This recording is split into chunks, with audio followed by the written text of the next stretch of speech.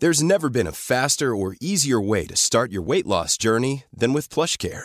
PlushCare accepts most insurance plans and gives you online access to board-certified physicians who can prescribe FDA-approved weight loss medications like Wegovy and Zepbound for those who qualify.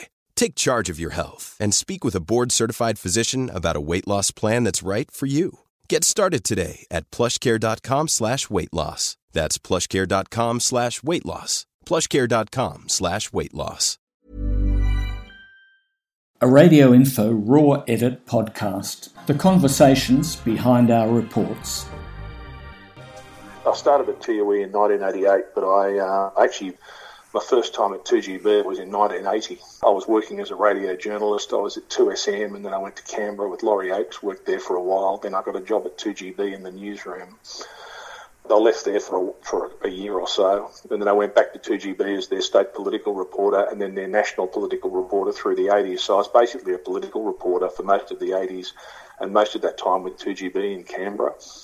And then I left to go to TUE as the kind of assistant program director. And I was also producing Alan Jones's show in the mornings for a couple of years. And then Brian White suddenly passed away. And I moved into the Drive Time show, and so I've been on the air ever since. And in that time, I think only the Queen has seen more Prime Ministers come and go than you've seen managements. Do you keep count? Lots How of many managements. is this? Lots of managements, lots of them. And as you could imagine, I've seen all extremes. Can I put it that way? And you've survived all of them how? Possibly just through luck, I don't know. I mean, I'd like to think it's because I've got something to offer, and I think I've got something to offer, and I'm able to do a lot of different things. So I can be a reporter, I can do election night coverages, I can do talkback, I can do a lighter style of program. So I'm probably someone that can do a whole range of things at short notice. So I think that's probably one of the reasons as well. If you were a knife, you'd probably do better being called Swiss Army than Stanley. Possibly, yeah, yes. That's right. Who would have coined a stupid phrase like that? When I think back to it, I mean, when I took over Brian White's show on air, he was doing a 2-hour current affairs show, which really, and we were rating number one, and he was, it suited what my background was as a political reporter and a journalist.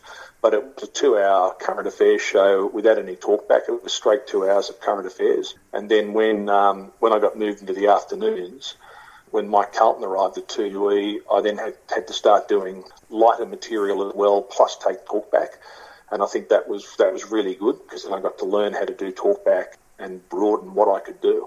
So how would you characterise, compared to the light and shade of, let's say, the other managements, the current setup within the Nine conglomerate? Well, it's very hard because I think about the people that manage me.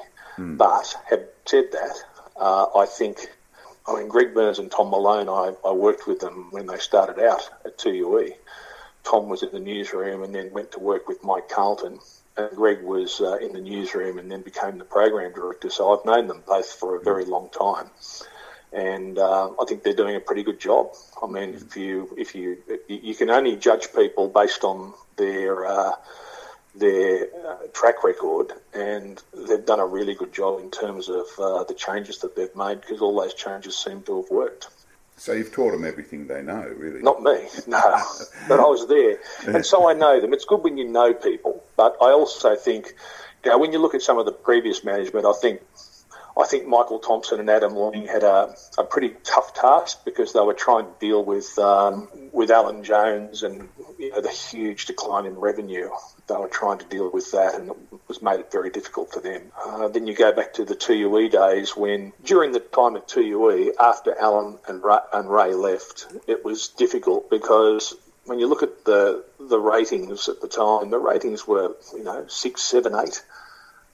Which is on a par with what most of the FM stations are doing. And you could have probably continued the station on as a profitable entity. The trouble was that we had people there being paid literally millions of dollars a year. We had John Laws and Mike Carlton and Steve Price, who were all on $1 million plus. And they were being paid what you'd be paying someone on the number one rating radio station. And we were rating, we were in the pack with everyone else. I think that made it almost impossible for management. You need to make a profit. You can't be bleeding money. So it made it very difficult for a lot of them.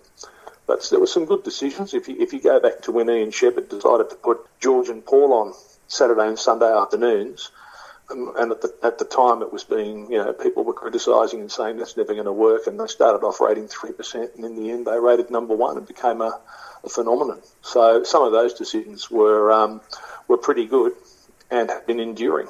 Coming to the here and now, in Survey 6, the first survey back after the COVID hiatus, you scored an 18.5, followed by a 16.9 share in Survey 7 for your 2GB evening shift.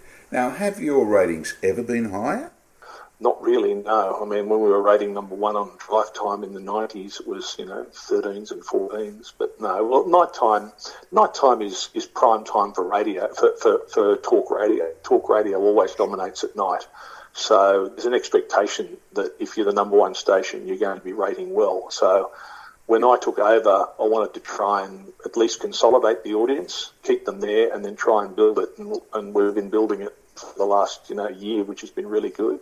Trying to change a few things, build the audience up, and take them with us I'll just make a few subtle changes, and that's worked quite well. Well, since Survey 2, though, back in April, a lot happened. There was COVID-19, of course, the US presidential elections have dominated the news agenda, and of course Alan Jones left the station. Has all or any of that impacted on the culture at 2GB, and how so? Well, it's difficult to say because once the COVID hit, I did my show outside the building for most of the time. We were all asked to go and broadcast remotely from home. So probably for most of this year, I've been away from the studios. So for most of the period after Alan left, I wasn't even in there, which made it very difficult to assess. And I don't know whether that helped the transition. I don't know whether it made it easier for people to feel that, because it's a seismic change. From what I can gather, I think the culture and the sense of camaraderie is better now than it was. It's hard though to pin it down because you need to explain that I've been broadcasting out of the building for most of the year from COVID. I think Ray's been doing his show from home for most of the year. So you've got, half the programs coming out of remote locations. And also because of the transition, so the sales department's moved out of our building, and I think a few of the other departments have moved out of the building. There's not as many people around as there were, so it's really hard to assess a culture when there aren't that many people around. Suddenly you've got fewer people. When you've got someone who's dominated the ratings for nearly 20 years on this station, and then before that it was at 2UE, like Alan Jones, leaving, that's such a huge shift. And then Ben goes in there and does a different show, and there's no doubt his show is different because he's not trying to copy what Alan's doing. People have tried that in the past and it's never worked.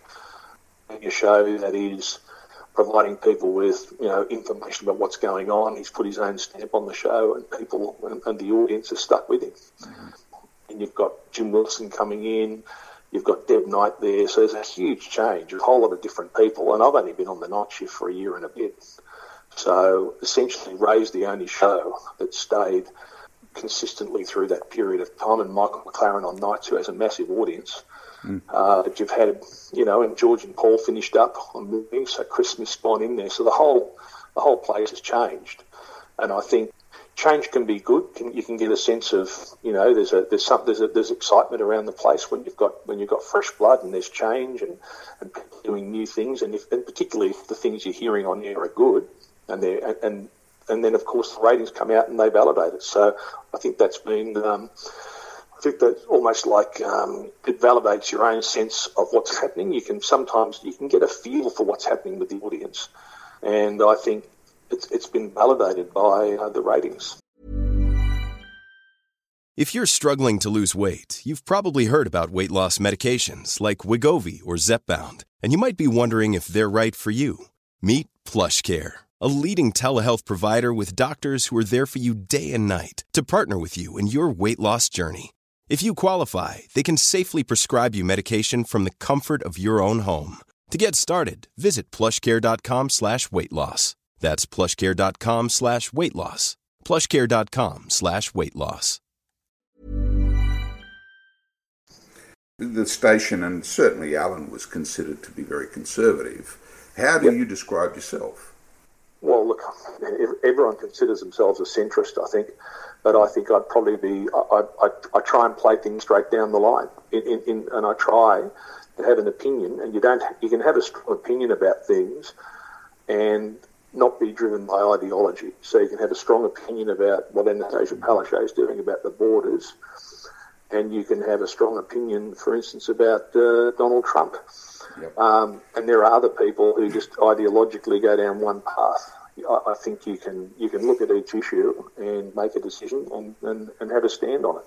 And I think if you think about ideology at the moment, there's a lot of conservatives that find the antics of Donald Trump disgusting.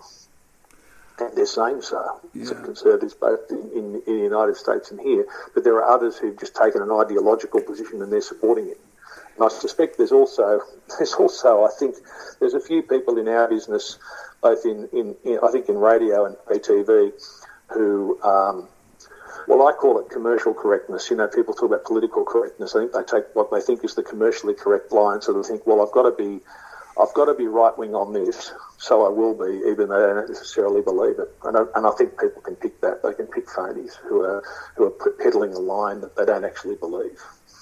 For instance, there are people, I've heard people try and copy what Alan Jones does, and people can see through it. I mean, Alan Jones feels passionately about everything he says, and that's why he's successful. And he's not necessarily, because you talk about Alan being conservative, but if you actually listen to his show, well, one of the things I always found amusing was he'd appear on Q&A and you'd see people writing letters to the Herald saying, oh, I didn't believe that, I was surprised by what Alan Jones said about X and Y. And they've never listened to his show, so they don't know, for instance, that he opposed coal seam gas, he opposed the Adani mine, he lined up with the Greenies on those issues. He's often lined up with unions in relation to wage issues.